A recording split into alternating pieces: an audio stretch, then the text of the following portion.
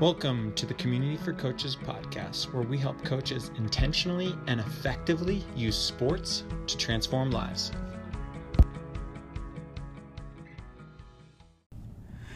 All right, well, we've got a real treat today on the podcast. We've got Ryan Kriskowski, our founder, who's going to be joining me for this interview, and I'm going to let him actually introduce our guest today. Thanks, Alec. And it is a treat, as you mentioned, and a privilege to introduce our audience to Coach Fred Merrill.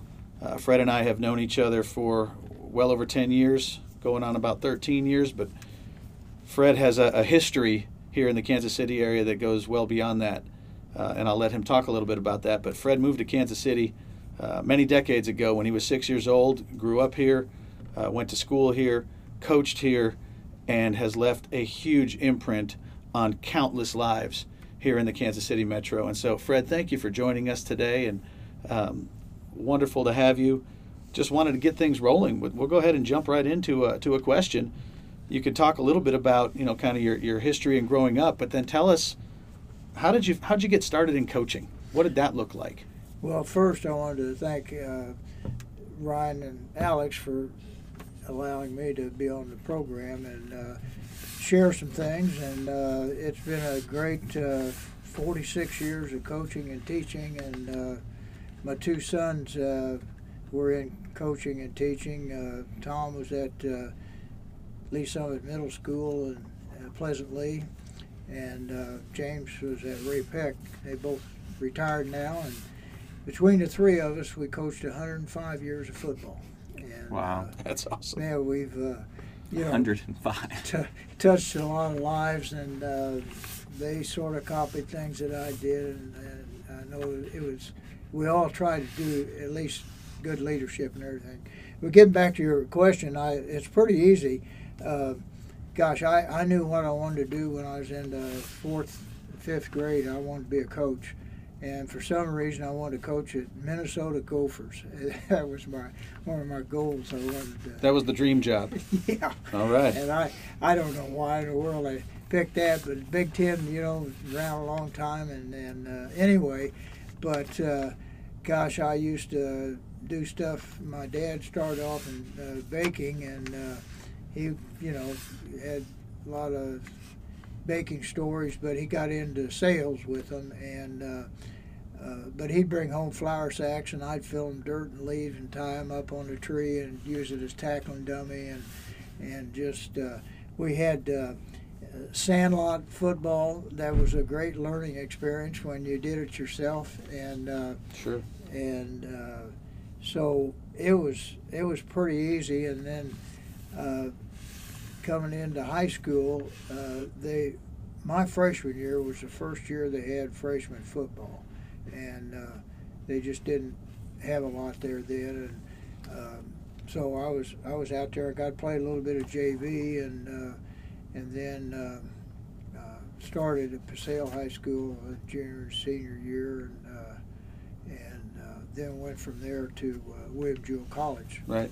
And I know this is one question you were going to ask me later, but I'll just mention it now. Some of the coaches that were instrumental in my life was definitely my high school coach, Nelson Dwight and Andy Nursky. They were great guys, and at Jewell was Norris Patterson and Jim Nelson. And what was great about all those, the biggest thing that stood out, never heard any bad language. And that I just didn't know. We didn't have it around our house, and all those things. So that was really helped out in my coaching. That the guys that taught me, they didn't have to use that language, and I didn't either. And we didn't at home, and so that was comfortable all the way through in coaching.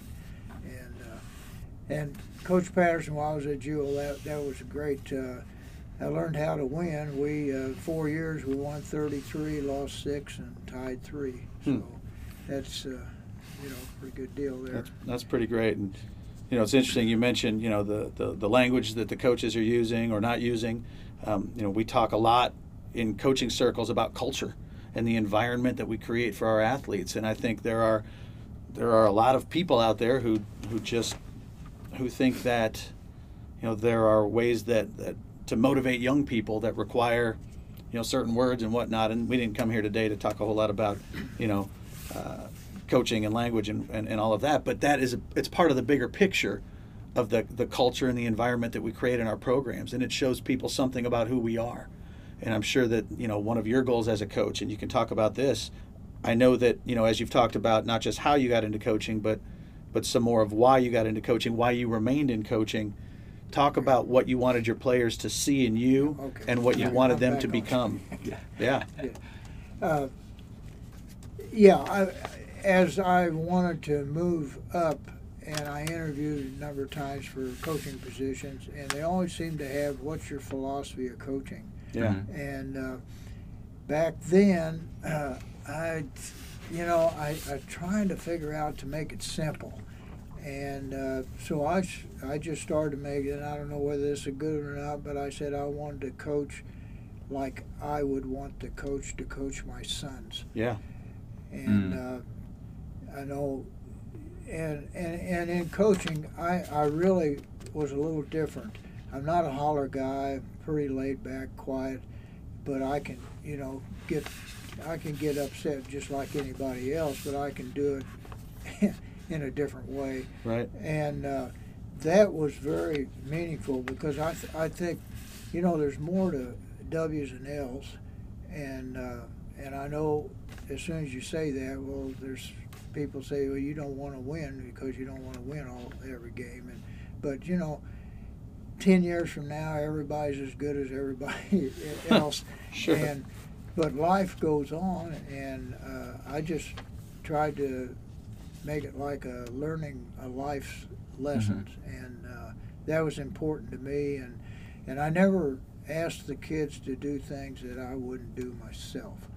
And I could not have gotten into coaching if I was a strong believer on training, drinking, smoking, all this drugs now, because we didn't have a lot of drugs way back there then. And it just, those things, and there were a lot of coaches that were smoking back then, and then they're asking their kids not to. Sure. It's just like dad and mom trying to discipline you, and they're doing it themselves. Right. And so anyway, just things like that, it was really important to me. I did that, and I just, if I asked kids to do something just simple and they didn't want to do it, that, in practice, they might not play very much on Friday night. Now, that probably, I'd go back through, and that probably cost me some games there once in a while because I didn't play some kids. But, everybody has to be themselves. And bottom line is, whenever you discipline or anything like that, too many people are saying that the coach did something. No, the coach didn't do it. The players made a choice. Right. And so we have to live with choices, and I think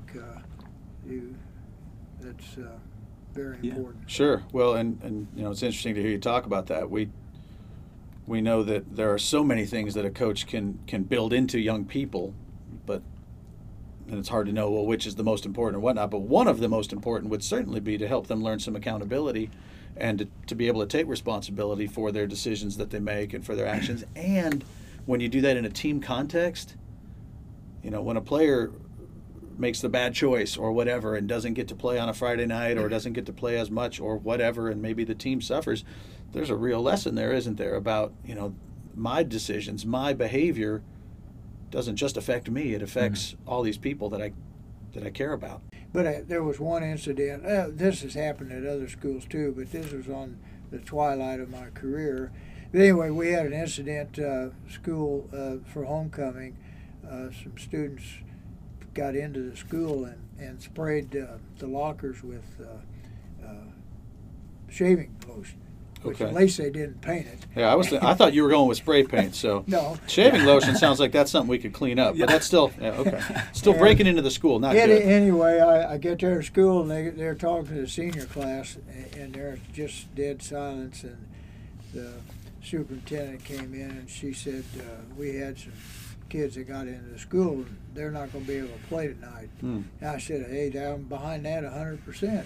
Because I said, and unfortunately, we had 4 starters, and so we lost the game. And we were playing Hogan, and Phil Lascuola was a coach over there, and he played for me at Blue Springs. So that was his first win that year. And we lost the next game because they were still pouting because they couldn't play in the homecoming game. Well, after it was over, parents came up to me, a couple of them real hostile, and said, "You lost the game. You hurt the whole team." And I had to stop them right there, and I reminded them. I said, "Who made that choice to do that?" Yeah. And I said, "You're lucky your kid isn't in jail for breaking into school and doing that."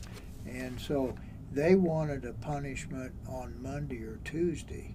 Well, you don't learn anything that way. Yeah. And that's just like a lot of parents do their discipline that way, and it just doesn't work. Yeah, I want to ask you more about that discipline. I think about sometimes in football, it kind of takes on a culture of like a military culture, because it's almost like you're running a small army. There's so many guys, all these different positions and roles, but you sound like you tried to create a culture where the coach acted like a father and the team acted more like a family, and discipline is a part of that. Can you talk a little bit about maybe the contrast there between like a military style discipline versus like a family discipline, and treating the kids like they're your own sons? Well, I think by example. If you're a leader and everybody's looking at you, so what you do, what you say, how you act, it's just a reflection on, it tells in the scriptures, whatever comes out of your mouth has come from your heart. And how many of us would like to pull back something we said or did, and it's done. And, right. And now you've shown your heart in that moment. And for better or for worse, that's what it is. You've got to spend a lot of time. Now you got to bring in forgiveness and hate and anger, and it's a life lesson, and I think that's really important. It's got to be a meaningful lesson. So you don't want to destroy a person, but you want to do it in love, and right. If they can understand that. And I know you get a lot of athletes, and teaching. That's why I stayed in it so long, teaching. I see a lot of teachers that they check in and they don't want to find out much about their kids and everything. And I tried to find out. I got 25, 30 in a classroom. Every one of them's different. How can you get to them, help them out, and not afraid to mention, where do you stand spiritually, and you just. At least get their mind thinking, and well, some of them they don't even know.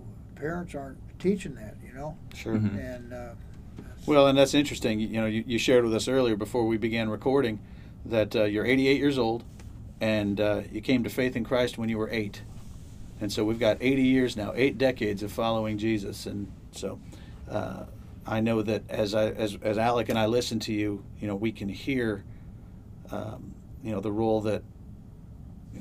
Your faith has played and continues to play as you lead people, as you love people. But what I want to ask you, and you can certainly dig into the spiritual side and the role that your faith plays in this. If you could talk to 22, 23-year-old Fred Merrill, if you could talk to him now, what advice would you give yourself back in those days? Well, I surely. What do you know now that you wish you knew then? I could be more organized. But, my mom was a spiritual leader in our house. Dad accepted Christ when he was older, and I had one sister 4 years older, and but mom was great. She showed so much compassion, and she pounded into me, you respect the elderly and women.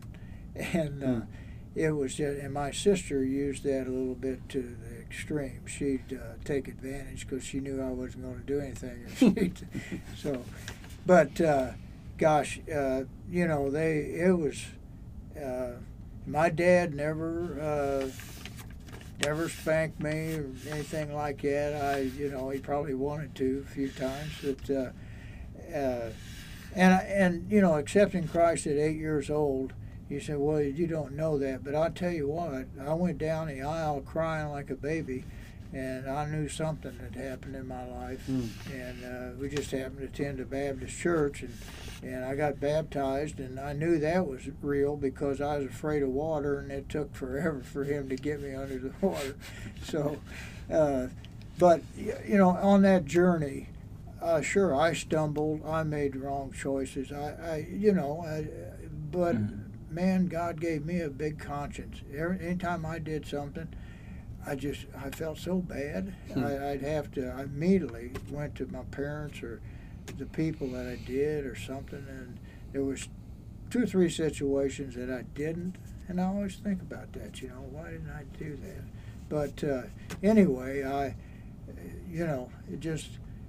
I'm ready to, hey, I'm sorry I did it, I admit I'm wrong and move on, but sometimes your wife doesn't always agree with you on that. We've been married 66 years, so it's really been, met her at Jewel, and so I think to answer your question, it's just got to become natural. It's like everybody's got Bibles in their house, but do they use them?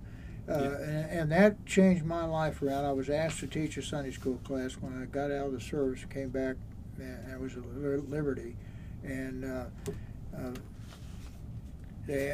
whoever it was asked me, and I gave the usual answers. I don't know enough, you know, and all that. And so I prayed about it, and, you know, why not? And I had a 7th grade class, and the preacher's son was in that class. And I thought, oh, he's going to go and tell his dad how much I don't know. And all that. But Billy Link was his name, and he turned out, I mean, he's just like any other kid. He didn't talk to his dad in that deep stuff a lot of times. So, you know, once I got into that, get into the Word, and I'm still learning. You know, it's like going to football clinics. Gosh, I went to so many clinics, and my wife got tired of that. She said, what did you learn today? And I said, I don't know very much. I said, these guys know more football than I do. And so, you know, whenever you think you know everything, and you're not gonna grow up. Yeah. Move on. You're just continually learning. Right. And I've gotten to 88 so quick, and I think that's because being in coaching and teaching and young and trying to keep up with the kids. But it's been a great run for us. And my wife taught visually impaired, and got another daughter that she was in teaching for 20 years, and that, you know, we just all helping out and doing stuff. Is there any one habit that you think, like a spiritual habit, that you think would be really good to have as a coach for your spiritual development? Well, for me, I like to have devotion time in the morning, getting started. Now, sometimes it's quicker than it should be, and I'm a slow reader, and sometimes, you know, you get in there, so we read the Bible through and everything. In fact, our church is doing that now, and I'm already behind.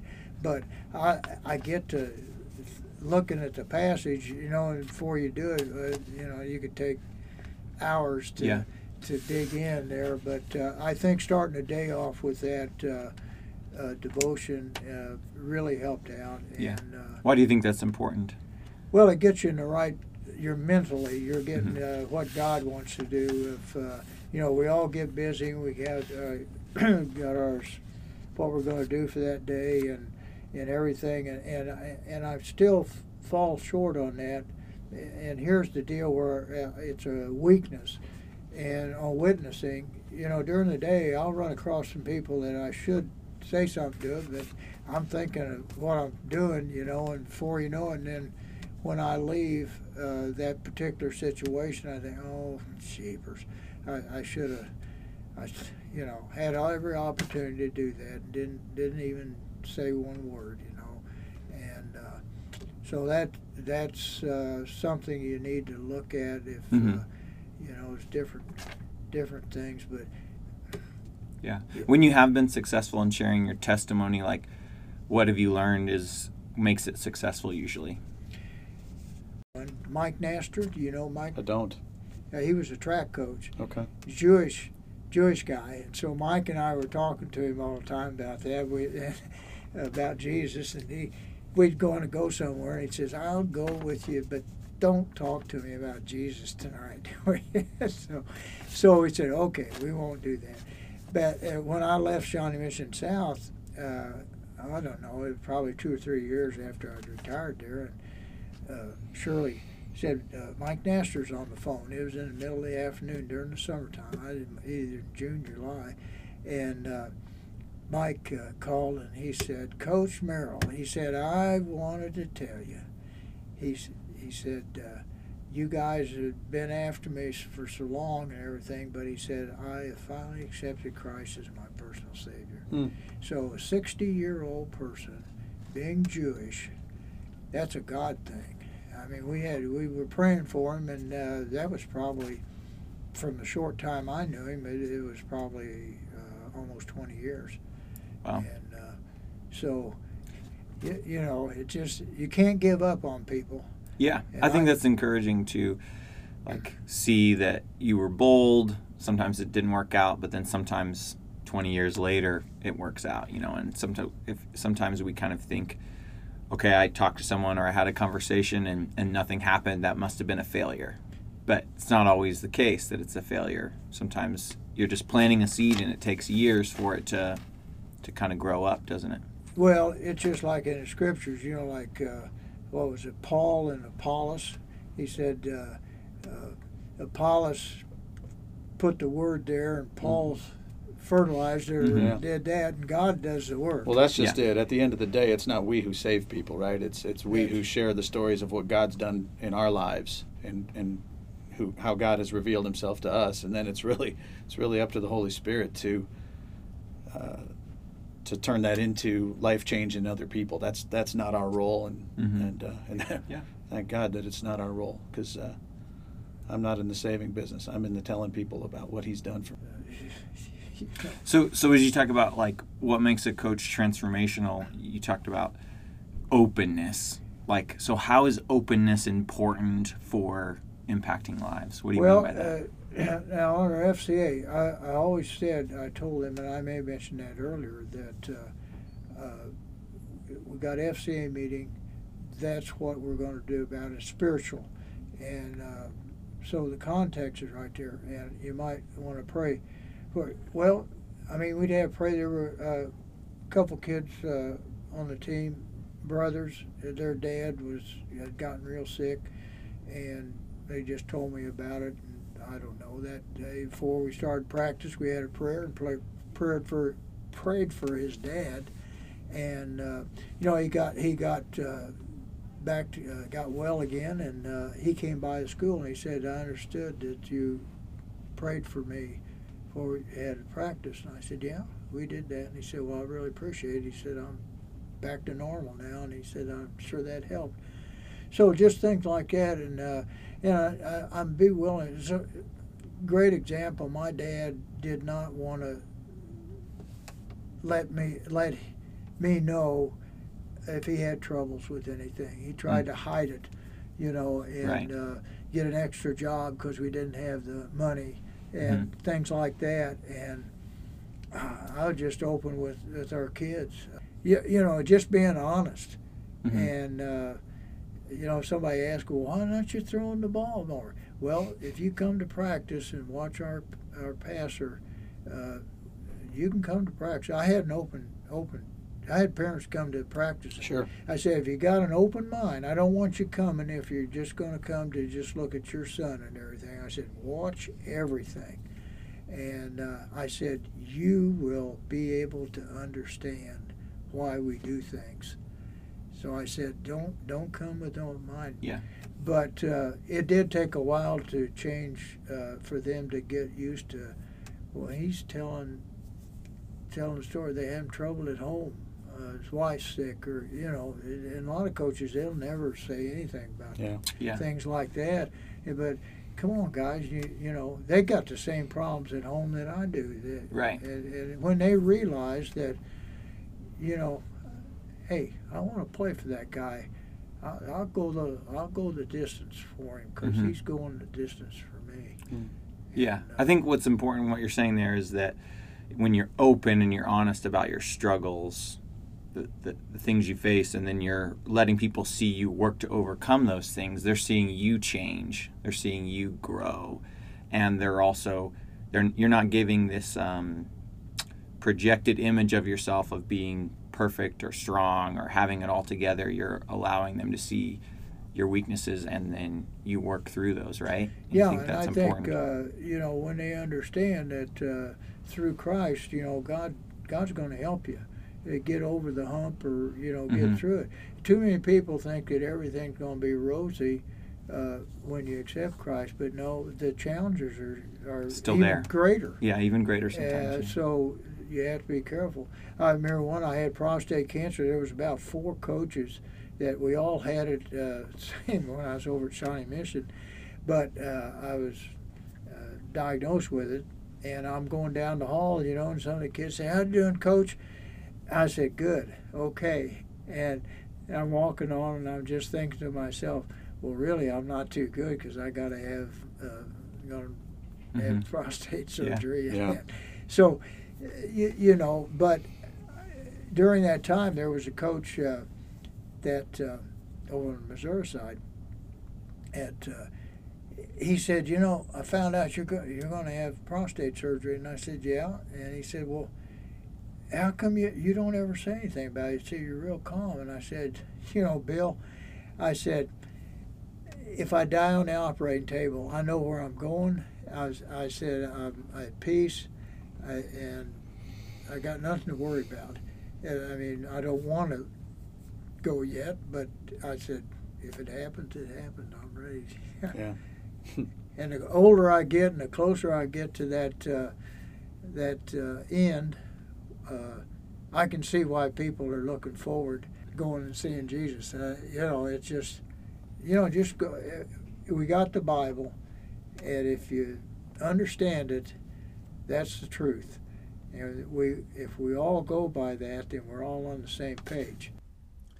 Well, Fred, we really appreciate you joining us on the show, and I so appreciate your openness and your honesty, and also just love your boldness to share your faith, and just your commitment to Jesus in the Bible is so clear for everyone to see. So pray that God would just continue to strengthen you so you can just continue going strong all the way to the end. So love that. So Ryan, do you have anything you want to add? Well, Fred, it has been wonderful to have you with us. This has, as we said at the outset, this has been an absolute treat.